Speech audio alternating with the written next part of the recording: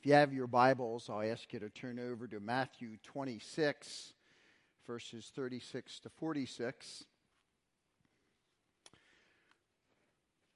We have a lot of slogans in Christianity. One of those that we say often is, "Not my will, but yours be done." I like that in the abstract. Don't you? Just kind of out there. I just don't like it up close. When you hear the expression, "Not my will, but yours be done," what situation comes to your mind? Not about somebody else, but about you. What's your street address that God brings up when I say that? Where you go, boy, in that area, I don't know. Maybe it's a circumstance that you don't want God to allow, or you don't want God to take you into, and you would just rather run from that as far as you can. Maybe it's a relationship. Something you need to do with that other person, but it's just too hard. So I don't know what it is with you, but I know, folks, everyone in here, if you look for your specific street address when I say, "Not my will, but yours be done," we live somewhere. And as we work through this message today, I pray that God's Spirit will bring that back to your mind again and again and again, and to grant you perspective. Down through the ages, many men and women have wrestled through that expression, and God has launched them into missions all around the world that have been transformative, but at great cost. We wouldn't have to struggle with that if there wasn't great cost, folks.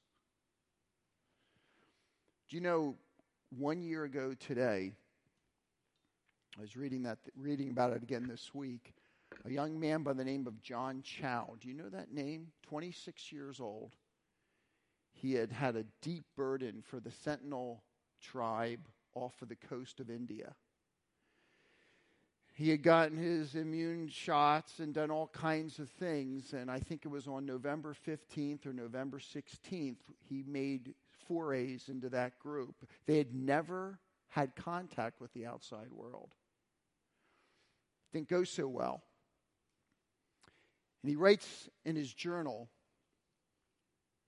I think it's the night of the 16th, some of these very things. After he got back, they had thrown arrows at him and a host of things. He wrote, "I'm scared.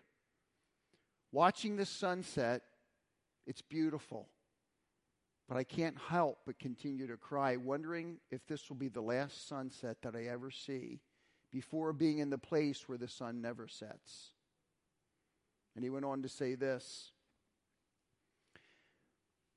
"I don't want to die. I think I could be more useful alive. But to you, God, I give all the glory of whatever happens. I ask you to forgive any of the people on this island who might try to kill me, especially if they succeed." And on November 17th, 2018, he died. Sounds like Jim Elliot to me. Many others who saw something before him, and in his heart he said, "God, I know it's what you want for me, not my will, but yours." Where through the ages have saints been able to wrestle with that and ultimately submit to God? Why? It's because we go back again and again to our Lord Jesus Christ. And so we come to a very, very somber place, the Garden of Gethsemane. Gethsemane means the place where you have the pressing of oil. And it strikes me as interesting that this place that Jesus frequented often, because Judas knew he was going to be there, this garden. Even the very name of the place talks about pressure coming into our lives. So I want to walk through it with you. And I have to tell you, there is a wonder to this story. There are aspects of this story where I'll try to explain it to you, but I don't fully grasp it. But I stand in wonder of what we see. So let's talk through Jesus' prayers of agonizing submission to see how they might ultimately bring perspective to whatever is on your list. The setting begins there in verse 36 before the inciting incident. Let me just read it. Familiar text. The Bible says, Jesus then came with them to a place called Gethsemane and said to his disciples, "Sit here while I go over there and pray." Judas has already been launched. He knows exactly what he's doing. He's gathering together the guards, and they're coming to arrest Jesus. Jesus' disciples are still clueless about this whole thing. And Jesus goes to a place so that Judas will be able to find him. And with that in mind, we come to this incident. I'm going to read it, and then try to explain it to you as best I can. Bible says in verse 37, Jesus took with him Peter and the two sons of Zebedee, which would be James and John. Not unusual. Jesus will often take the three to these very, very special places. The Bible says he began to be grieved and distressed. Sometimes that word distressed has been translated in the New Testament as horrified. I mean, it's not a light term. It's not like bugged a little bit. Irritated slightly. It's none of these words, folks. You think of the words that express the deepest pain and sorrow of your heart, and you're beginning to scratch at the depth of these terms. He was grieved and distressed, so they could visually see that in Jesus. Now they're going to hear it verbally from him in verse 38. Then he said to them, "My soul is deeply grieved to the point of death. Remain here and keep watch with me." That word deeply grieved, it's literally surrounded by grief. You could say overwhelmed by grief. Jesus looks at his men. They can see him grieved. And then he says, I am totally encircled by grief. And he makes a plea. To the point of death, folks. I mean, how do you get any deeper than that? What words could you use? He says, I feel it so deeply that I could die. I feel it so deeply. Haven't you at times had senses of that? Well, that's exactly where our Lord is at this moment. And he looks at his three friends and he says, will you stay alert? Will you pray with me as I go just a little bit farther? I mean, that seems fair enough, doesn't it? If I come in on a Sunday and my heart is overburdened, you say, Doug, how you doing? And I say, it's awful. And I ask you to pray for me. The least I can expect is that you'll pray for me. And so Jesus says, as you can't bear the burden that I'm bearing, but will you at least try to enter in and pray with me? Do you see how deep it is? Then we have his encounters in verses 39 and following. Look what verse 39 says. He went a little beyond them, fell on his face. So, folks, he is totally prostrate there on the ground. I mean, he's totally there on the ground.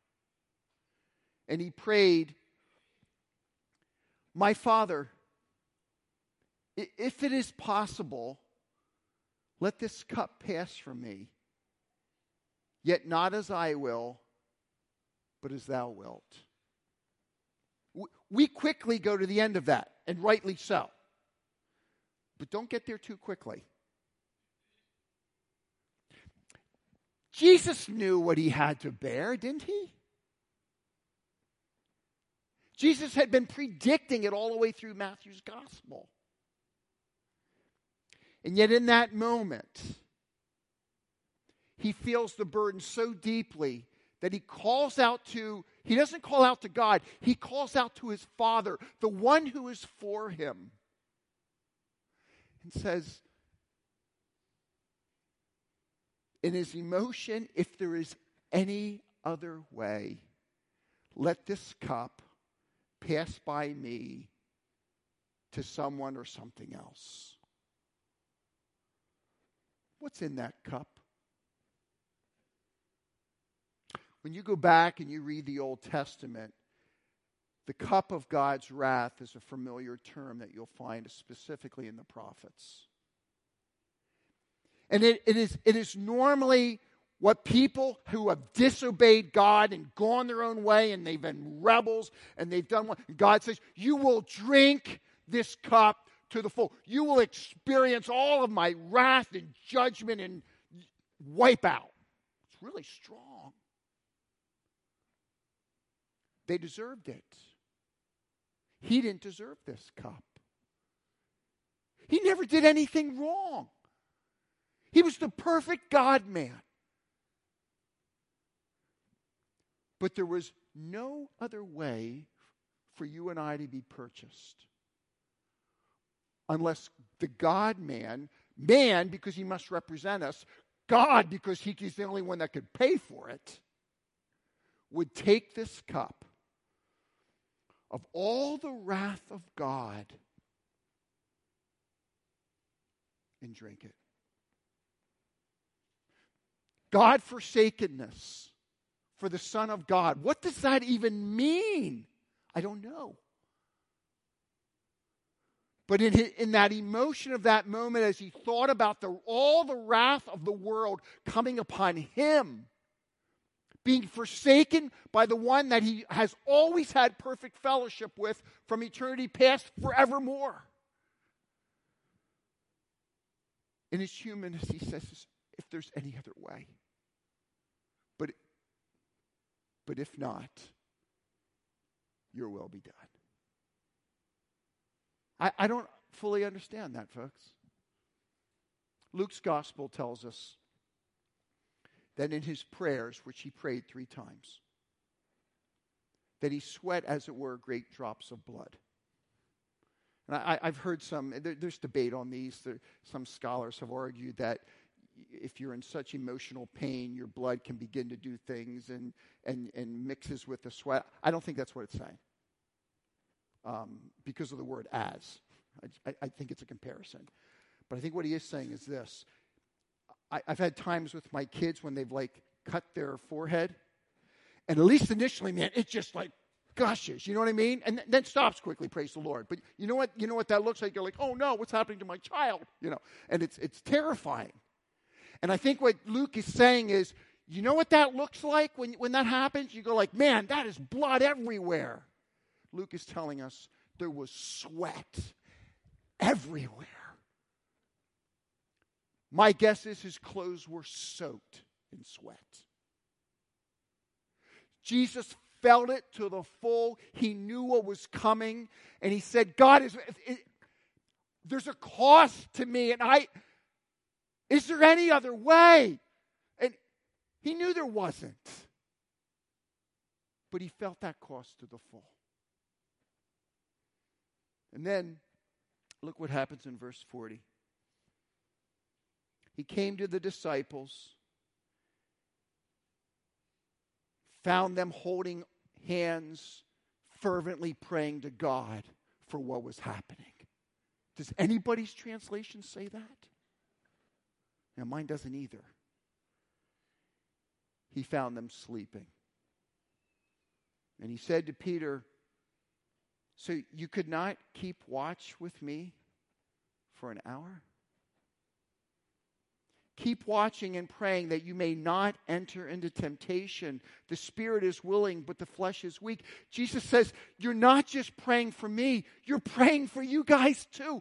Something is coming, and we all have to be prepared together. And they're just kind of groggy going, yeah, right. And the spirit is willing, the flesh is weak. Have you all not known those moments? You're like, God, I really... part of me really wants to. I want to, but I might not want to, but I want to. And you know what I mean? And you just, but I'm so tired. But so yet we all have known that tension that they're facing. And all fairness to them, they're trying to figure all this out.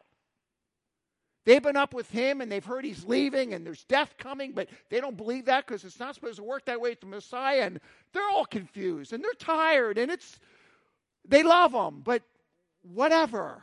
Do you see? And Jesus comes back to them and he finds that he will bear this burden alone as they sleep. He appeals to them again. Then he goes back a second time. I want you to notice what he prays the second time. This is really interesting to me. Look at what happens in verse 42. He went away again a second time and prayed, saying, my Father, if this cannot pass away unless I drink it, thy will be done. Do you see the difference there? In that first prayer, God, if there's any other way, I'm just expressing my heart. It's so hard. And this second one, I know there's not another way. And I feel it deeply. But I'm willing. There's something about persevering prayer that changes us, folks, doesn't it? Even our blessed Lord Jesus Christ. And then, verse 43, again he came and found them sleeping, for their eyes were heavy. Caught them again, sound asleep. He left again and went away and prayed a third time, saying the same thing once more. So we find these three waves where Jesus Christ comes before the Father. He plays it totally straight. He's totally honest. There's nothing held back. He feels it to the full. He feels grief to the point of death. You can see it the way he sweats and how he speaks. And yet in the midst of all that agony, submission. Notice then, when he comes back, he's ready. Look at his words in verse 45. Then he came to the disciples and said to them, are you still sleeping and taking your rest? Behold, the hour is at hand, and the Son of Man is being betrayed into the hands of sinners. Arise, let us be going. Behold, the one who betrays me is at hand. Now think about this, folks. Jesus comes back this third time because of the time he spent with his Father, and he's been strengthened, and Luke will also tell us an angel even comes and strengthens him. But in that entire experience, Jesus is now ready to go back, and he say, this is going to happen, let's go. And he's ready. And what you see is confident courage, don't you? He steps out and he's ready to do the Father's will. And it doesn't mean he does it like blindly. He's still going to be on the cross in the next chapter crying out, my God, why have you forsaken me? The pain is still going to be there, folks. But there is a resolve that says, whatever you have for me, Father, your will, that the whole world can experience your forgiveness if they trust in me, I will go. How ready were the disciples? You know, Peter had just said before this, Lord, because Jesus said, you're all going to abandon me. Peter said, I am not going to abandon you. These guys, yeah, not me. Jesus said, Actually, you're going to deny me. And then the man that said, Lord, I would never do that, can't even stay awake long enough to pray with our Lord. So much like us. And when the guards come after Peter tries his deal and that doesn't go over so well, the whole bunch of them abandon Christ. When Peter comes back on the scene again, he denies Christ. He wasn't ready. That's for sure. And everything Jesus said happened. I want to unpack with you a pretty long sentence. Let me read it, and I'm going to just summarize two things with you, and then close. Don't get your hopes up. It's probably going to take more than 2 or 3 minutes, but I want to come back to you at the end. And if you have your Bibles, there's another passage I would really like you to turn over to. It's one of those other passages that just kind of sets me back when I read it. It's found over in Hebrews chapter 5.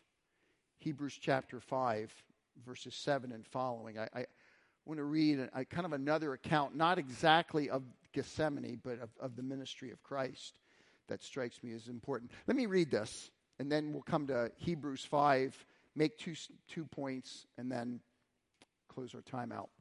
Here it is. When you and I meditate on Jesus' prayers of agonizing submission to the Father, and the disciples' prayerlessness. I mean, the perfect Son of God needs to pray. Do you see that? It's an amazing thing to me. We rejoice over his honest and unique submission to his mission, and embrace his example of submission to the Father's will through our prayer. Two things. There's one thing here that is absolutely foundational. Only Jesus does it. You and I never repeat it. It's uniquely him. But this passage makes us look at Christ and say, oh, how he loved the Father and trusted the Father, and oh, how he loved us. Listen to what Hebrews 5:7 says. This is really an interesting verse. Bible says, in the days of his flesh, he offered up both prayers and supplications with loud crying and tears to the one able to save him from death, and he was heard because of his piety. Although he was a son, he learned obedience from the things which he suffered. And having been made perfect, he became to all those who obey him the source of eternal salvation. It's a little strange, isn't it? Does that set you back a little bit? I mean, you read that and go like, oh yeah, I got that one. Oh, that was easy. No, it's not easy. Jesus, not only in Gethsemane, but the writer of Hebrews says, as you think through his life, it is marked by this ongoing sense that he must die for the sins of the world. The cup of God's wrath was not physically dying on a cross, which was a terrible way to die, as you all know. The cup of God's wrath was spiritual more than anything. And Jesus knew that was, I thought about this. Tim and I were talking this morning. Sometimes when I get a really bad cold, my wife wants me to take apple cider vinegar. Do you have a wife like that? Okay.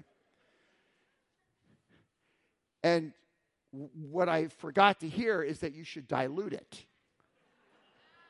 You know what I mean, right? Have you ever taken that stuff straight? I mean, it will burn anything out of your throat forever. I know, I've tried it. And my wife, she's in all the health, so we have to throw in cayenne pepper and garlic and all that stuff, And I mean, it's just like your face almost explodes when you're doing that. But it does work. But man, I just, it's all I can do from bringing it back up. It's just it's awful. That can't compare. Jesus' death, that cup was fully undiluted with God's wrath upon the world for their sins. And Jesus knew it was coming. So in his life, there were tears and there were prayers. And Jesus' prayer was, let this be effective. And it was, because he did not remain in the tomb. He was heard. If he was not heard, he would have stayed in the tomb. But he came out of that tomb. And the Bible says Jesus Christ learned obedience. Now, you've got to be careful in this one. When we use that like, hey, my kids are learning obedience, what we mean is they were disobedient and now they're obedient, sort of. Progressively or something like that. That's not what this text is saying. Jesus didn't go from like being disobedient to obedient. He always obeyed. But with each step that he took, as the cross got closer and closer, he learned obedience, because as that suffering became more and more intense, he took that step and he said, with all the agony and all the struggle, he said, yes, Father. And then he took that next step and it was deeper, and he learned obedience at that level, and it was even deeper yet. He learned obedience not in the sense of disobey, obey, but going deeper in that obedience. So his is different than ours. But because Jesus did all of that, Hebrews tells us, the end result is that you and I could actually be forgiven and come into a relationship with God and be secure in that relationship forever. We call it the gospel. Do you see? There is something unique that Jesus Christ did that makes us sit back and all we can say is, it's a wonder. Thank you. May my whole life just be thank you for what you've done. Do you see? What he did was unique. What he did was to also, though, be an example for you and I. Do you know what else we learned from the book of Hebrews back in chapter 4? I love it. We do not have a high priest who is not touched with the feelings of our infirmities. You take your deepest sorrow, your deepest grief, your greatest problem, your greatest fear. He's touched. Because he was tempted in all ways like us, yet without sin. I've used this illustration with you before, but it's true. You know how ThinkBinder normally handles temptation? I'm a stick. What happens when you put pressure on a stick when it gets to about here? Snap! I give in. Forgive me, Lord. Till the next one. Jesus is like steel. You take that steel and you bend it, and it doesn't ever break. It feels that pressure to the full, and it never breaks. Who knows temptation more? The stick or the steel? Do you see? Jesus says, when you come to me, you don't come to one that says, whatever, ThinkBinder, get over it. You talk with one who has walked among us and has experienced what you and I will never experience. You know, my grief and my sorrow and my pain and my suffering will never go as deep as his. Never. So he says, come. Come into my presence with all of your prayer and your grief and your pain and your uncertainty and your doubt and your fear. Bring it. Because I know. And as you bring it to me, I will take and represent all of that to the Father. Which is why we pray to the Father in the name of the Son. Do you realize that?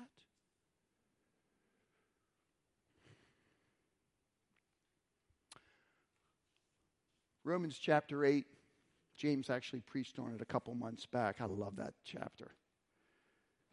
But don't you love it where he says, who will condemn God's elect? You know what the answer is? No one will. Because Jesus Christ, who has died for us, intercedes for us before the Father. And through whatever we experience in Romans 8, and Paul grabs every polarity you can imagine, life, death, height, depth, whatever, because he means everything. And all those things, you are loved.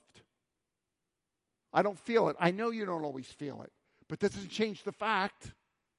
You are loved by Christ, who went through it far deeper than you and I would ever have to do. So, brothers and sisters, what's your street address? When I say, not my will, but thine be done, what are you thinking? We're all thinking something. You know, don't you? You know in your heart what I'm talking about right now.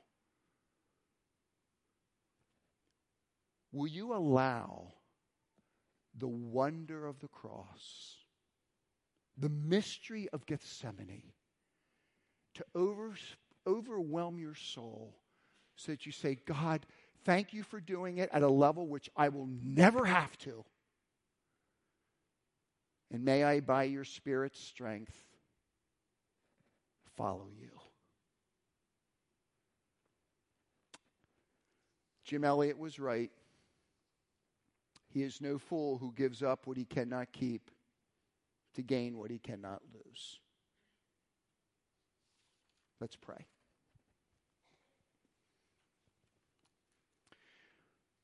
Father,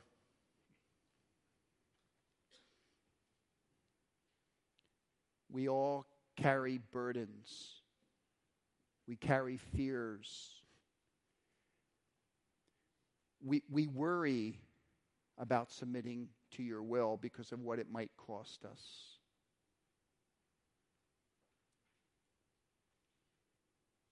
Will you, by your grace,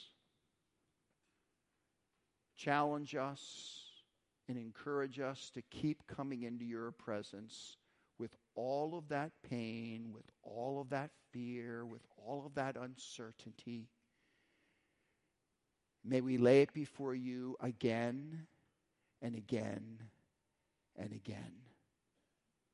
And as we lay it before you, may we remember afresh this is what our Lord Jesus Christ did. Overwhelm us with him so that we too might say, not my will, but yours be done. And Father, we know we will be ever grateful for taking that step. In Christ's name I pray. Amen.